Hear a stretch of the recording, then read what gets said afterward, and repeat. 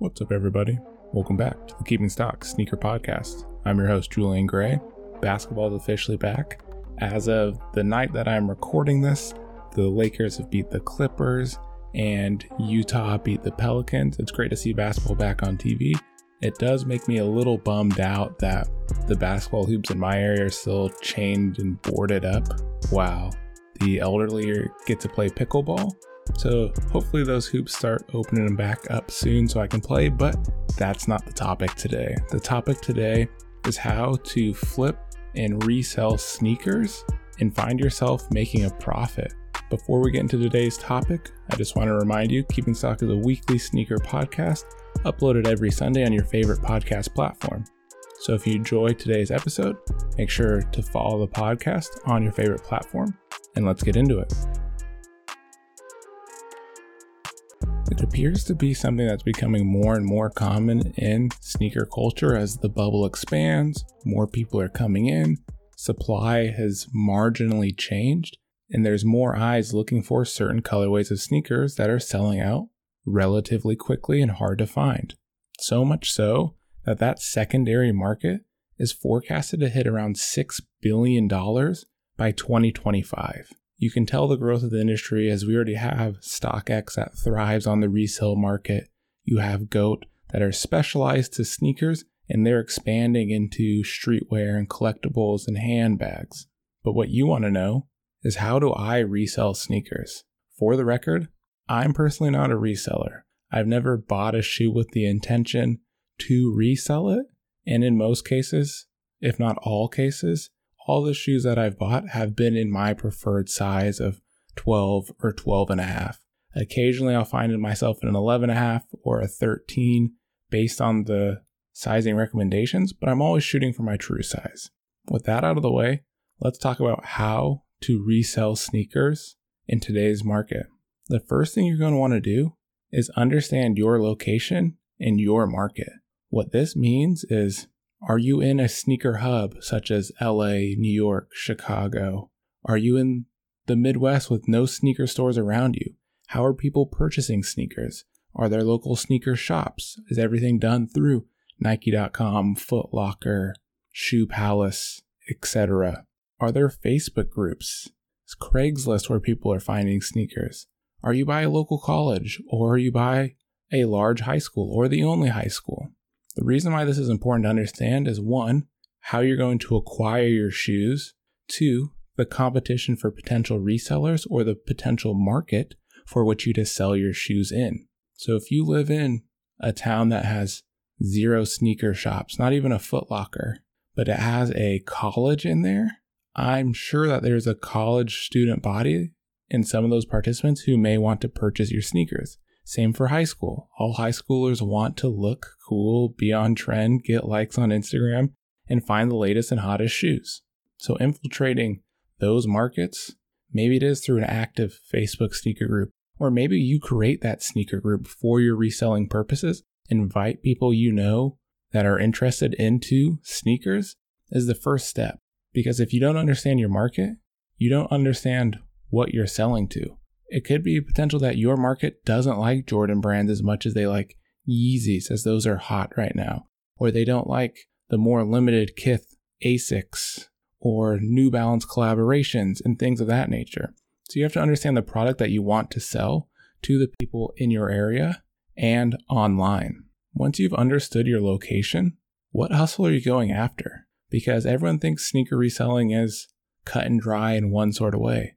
But realistically, there's a few ways to do it. You have the exclusive and limited releases with high profit margins, what typically everyone's going for.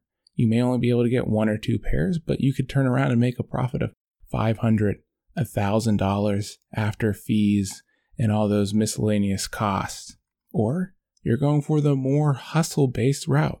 You're going to your local Marshalls, local retailers, and finding those shoes that have made it to these outlets or discounted prices, or are just sitting on shelves in your local stores, and collecting those and then selling those on a second party market for a marked up price.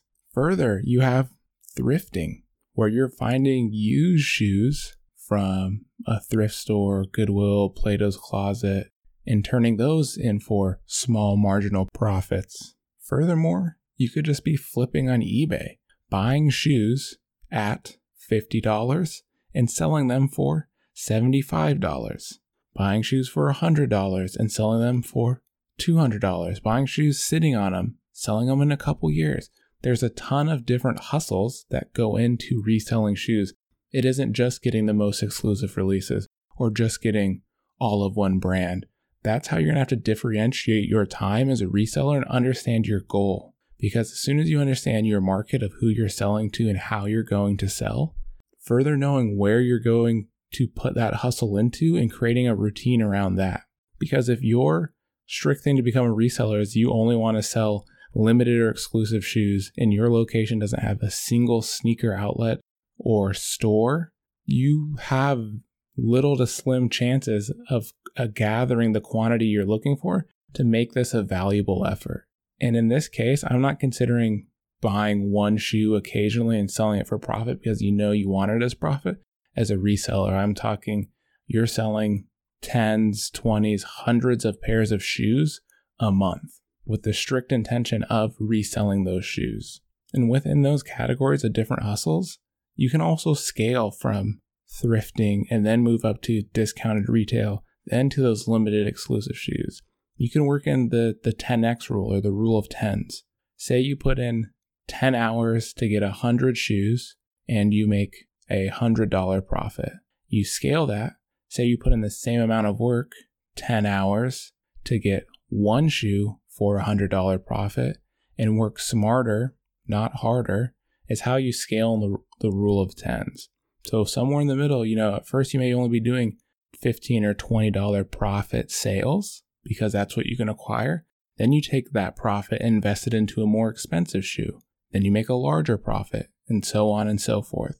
That's part of understanding the hustle and how hard you want to go into this occupation. Next, you're going to want to immerse yourself in research in the sneaker community. Because yes, if you're listening to this podcast, you may know more than the average person about sneakers. But reading all of the blogs, Nice Kicks, Hypebeast, Soul Collector, Complex, Bleacher Report Kicks, to understand the releases that are coming out in the future, understand the hype that's going on behind them, can tell you an idea of how hard you might have to work to get this shoe. And based on where you're at in the reselling process, maybe it's the certain contacts or plugs, so to speak, that you're reaching out to try to help you acquire an extra pair or two, or how many friends you need to call to help you gain another pair of Jordan 11s. That all factors into the reselling process. Then you're going on to even more niche sneaker topics like Reddit, Nike Talk, Twitter threads, Instagram comments to understand the true hype in the community for that sneaker, because that can tell you a lot more than what the blogs are picking up. If it appears most of the comments on Instagram are fire emojis or people saying must cop or whatever they utilize, that means the majority of people are going to be trying for this shoe. And that's what I've noticed. All the shoes that have been very hard to get, you can tell by the comments. Some of the ones that are a little bit easier if you try and do the research, coming out on multiple sites, you can tell by the comments. Then you can also look at sold listings on eBay or the StockX graph for shoes that you're thinking about acquiring and flipping. So say you're in a Facebook group with some kids from the local college. You notice that one kid really needs money. His car's been broken into. He's going to sell 10 pairs of shoes. You go over there, you check out what he's selling. And if you've done your research beforehand, you know what shoes are worth buying. You're not going to pick up a Nike Free Run, but you'll probably pick up a pair of Jordan 3s. Further, if you know those listings on eBay, StockX, Go, what things are going for, you can make a better judgment. So when you do go over to purchase those shoes, you can efficiently utilize your allocated spend to buy those shoes and flip them for good profits. Because in the same situation, if you haven't done any research, but you know some sneakers are hot, and you're looking at a Jordan 3, we'll say an example, the Fire Reds that came out at All-Star break. Wow, those came out on All-Star. They must be a big purchase. I know everyone loves 3s. This dude is selling them for $225. I know I can sell them for $400. And you haven't done any research on that, and you're just generalizing all 3s despite the colorway, you'd be in a shock to find out that these Jordan 3s are typically selling around $190, $10 under retail, and you got suckered thinking you're going to pull a fast one on someone. That's the importance of market research. Then you can go further. What is the most common shoe sizes? Because if you're strictly reselling, you want to get sizes that are going to move quick. Yeah, in some cases you might make a better profit on a large size 17, on a limited exclusive shoe that an NBA player, an NFL player may purchase. But doing that research to understand what are the most popular shoe sizes that are moving. That way you can keep a sharper eye out and work in that rule of tens and do less work, make more profit by understanding what shoes are moving and what sizes. Typically, from my experience in retail, sizes 9 through 11 are the most common, are easy to move. As you kind of get into more of those outskirts, it does get a little bit more difficult. The profit margin can change for the better or for the worse. That's part of the research. Now, once you've understood your market, you understand the hustle and the effort that you're going to go through, the products you're going after, you've immersed yourself in research. Now you're going to start buying. You'd think that's the first step, but you don't want to start buying without knowing anything. So now you start buying, you understand your hustle. Maybe you're looking on OfferUp, Poshmark, Facebook Marketplace, Craigslist. Those are typically areas where people are selling that need money fast and you can get better returns on your spend. A lot of those situations, cars getting broken into, moving, no longer want the shoes, don't understand what they have, selling their son's or daughter's shoes who's moving away or is in college. You can find some great steals on there. Looking at eBay, StockX, Go, making that valued judgment to understand, are the prices going to go up on these sneakers in the future? You look at a great example, Travis Scott 4s. People were buying those for $350, $400, and they had thought that resale was peaking on those shoes. Lo and behold, those 4s are now selling for $1,000. That's part of the research, part of understanding the market. Because once you're comfortable, you can make those investment-like decisions to say, hey, I'm seeing these are only selling for $350, $400. Maybe if I buy a couple pairs, yeah, it's going to be a bit more money from my allocated spend. But in the long run, my profit from that $400 purchase to $1,000 purchase may be $500 after fees and other costs. $600 in revenue, $500 in profit. It's just how that game works. One of the biggest regrets I have in my sneaker collection hobby, so to speak, is passing up on the Union Ones. A coworker and I were looking at the Union Ones on StockX. The graph had peaked and was coming slightly down. And we said, give it about 30 days and it's probably going to level out about $75 less than where it's at. And at that point, Union Ones were selling for $475. So had I bought them, once again, I would have bought them to wear them. But had I bought a pair of Union Ones at that time for, let's say $500, they are now selling for $1,900. That's a $1,400 revenue, $1,300 profit, whatever it may be. So you can see why it's important to understand the market and include that research when you're buying. In addition, maybe you're scheduling out where you're going to buy. Are you going to go to sneaker shows when they're back up and running? Sneaker cons, local meetups, places where people may be discussing shoes or selling and trading. Because sometimes if you're reputable over time, you might get a better deal. Or buying in bulk. If you know your stuff, you can buy in bulk and maybe save yourself $60, $75 because you're helping someone take off a good chunk of sneakers quickly with guaranteed cash. Then, while you're buying shoes and selling, you'll want to develop a social presence. You hear it all the time, but no one's going to buy from you if they don't know who you are. Because yes, StockX is great, Go is great, eBay is great. But once you rely on those platforms giveth and those platforms taketh.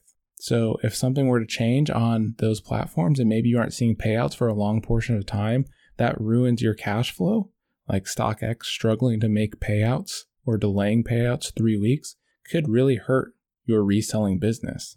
Developing a social presence to build a customer base, to build repeat customers, to establish reputability is huge in sneaker reselling. I'm sure you're aware of certain sneaker resellers because their reputability has gotten them to work with celebrities, athletes, and more from that presence of authentic and good service. In addition, it can help you find a plug or connect on a different side of the country to help you with releases. Creating that network is huge, and it can all start with a social presence, even though you're just staying in your bedroom, sending comments, posting photos, taking good product shots for these sneakers. And then lastly, I would suggest starting slow and analyzing your data. By starting slow, I would say maybe start with 2 or 3 pairs, see how that goes. Do another 2 or 3 pairs, see how that goes. Scale up 5 to 10 pairs, because it's very easy to go broke very quick reselling sneakers. That's what no one wants to say, but we'll go back to that example. Maybe your first idea to resell sneakers was, wow, there's 15 pairs of these Air Jordan 3 Unite Reds, the red colorway. I'm going to buy these, sit on these, and they're going to go up $100, $200, and I'm going to make a nice piece of revenue and a nice profit.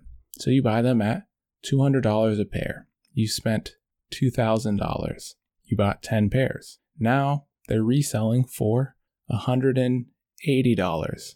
Now your revenue from those sales is $1,800 revenue. So that's not including fees. So you've already lost $200. Then let's say fees take off another $200 and you spent $1,600. You've lost $400, which is a big chunk if you're starting and may be discouraging. So that is just in that revenue profit breakdown. You also want to calculate how much work did it take to get those 10 pairs of shoes? How much time? How much gas did you have to travel? What was shipping like? All those different things factor in. You see these numbers where people are saying, I make $100,000 a year, but that's revenue. What are they making in true profit? And what are they paying themselves weekly or monthly? And what is your goal to get there? At the end, if you start slowly, you can look at it and say, was it worth it? Because yeah, it's a thrilling ride to buy a pair of Travis Scott ones and sell them for $1,000. Easy. But that's not the case all the time. Say you're putting in 60 hours a week to make a profit of $500. You're making less than minimum wage. And that time may be suited elsewhere. Maybe it's not for you. Making those decisions is a big part of sneaker reselling. At the end of the day, the final tips come out to being understanding your location in your market, understand the hustle that you're going after, whether that's thrifting or exclusive releases or working your way up, immersing yourself in sneaker research and culture in the community, starting to buy product, developing a social presence, Instagram, Twitter, a website, and then lastly, starting slow and analyzing that data. Those are the foundation of sneaker reselling. There's sub branches from there talking about sneaker bots, subscriptions, reservation services, a ton of different ways you can go about sneaker reselling, but that's the basics. There's no tried and true simple method of doing it unless everyone would do it.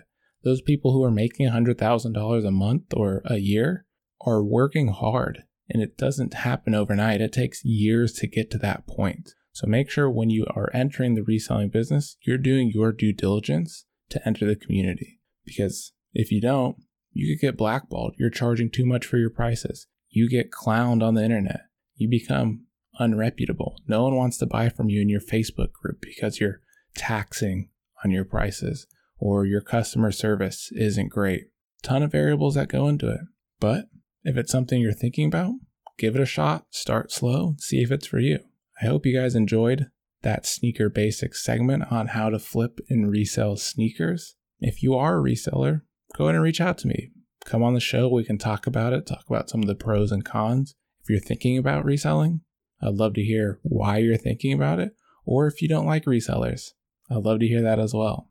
As always, if you enjoyed this segment, make sure to follow the show. We're going to take a quick break, then we're going to get back to cool content and upcoming releases.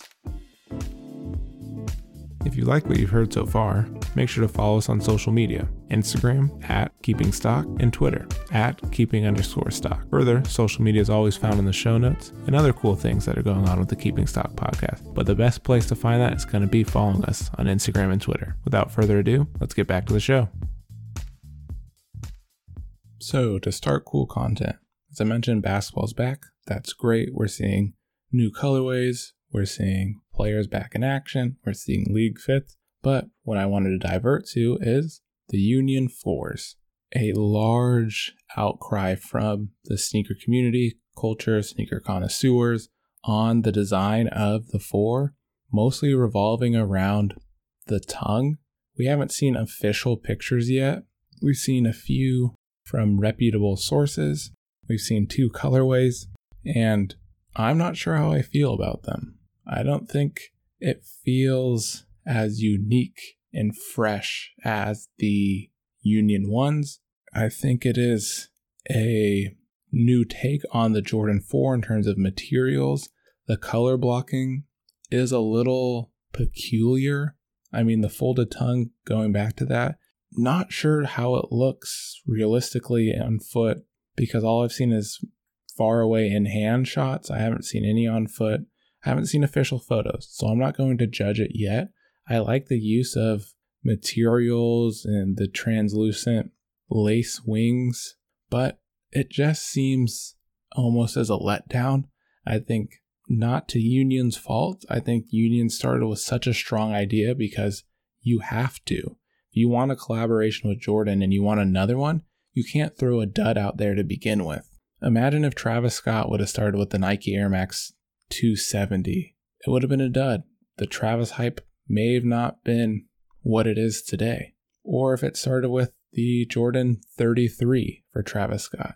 And that's how it works. So Union started with an absolute fresh take on a very popular silhouette that brought it into the modern era and was different than what we saw with Off-White.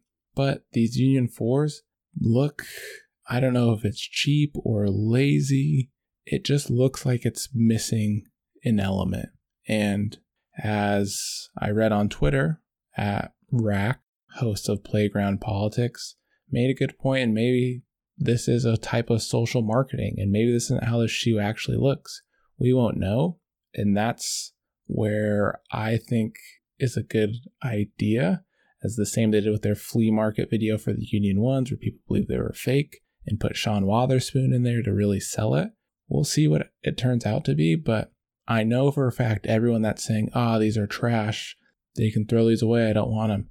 Those are the same people that are going to come into that Union bubble, purchase a shoe, and just for resale. It's not going to be easy to cop at all. This is one case where you don't want to let the internet fool you. It's going to be extremely difficult to purchase. I hope that the apparel that comes out with these is flames as well. I like the last collection of Union Jordan apparel. Wasn't able to get my hands on any. I like the sweatshirts, the sweat shorts. We'll see what they do here and make a unique experience for the sneaker, but only time will tell. Now we're going to take a look at the upcoming releases for August. I can't believe it's August already. August 2nd through August 8th, starting with the Air Jordan 1 High OG in women's snake colorway. The snake details, pretty cool, minimal Jordan 1, add some texture to the shoe. I think, again, it might be an extra color that wasn't necessary. Great to see women get another Jordan 1, but I could be speaking for a lot of people. Don't want to put the words in the mouths of people, but I'm sure women would just like an original colorway exclusive for them, because as men always get these exclusive colorways, may go into family sizing. I think the snake one, it still falls in line with, to me, the violets and the pastels and the more feminine colors, where it appears the trend is women's sneakerheads don't really want that. Yeah, there's some here and there, but that's not what they necessarily want. Those come out on August 6th. We then see the Air Jordan 1 High OG Co. Japan, all silver, Jordan 1. Here's a great example. I'm sure women want this shoe.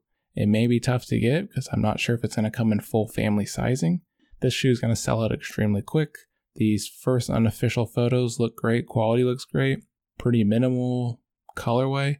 I'm personally not going to go after them. Not my vibe, but not a bad shoe. That comes out on August 7th. Then we see the Reebok Question Mid Iverson in Harden colorway. So it's in Rockets colorway with a black upper, white on the midsole and the toe. Very cool concept. I think people are really stoked to see the Iverson line get some air back into it. And we're seeing a lot of these Question Mids come out again. Those come out on the 7th. Then we will see on the 8th, the Air Jordan 12 Indigo. Pretty standard Air Jordan 12 colorway. White toe with the indigo upper.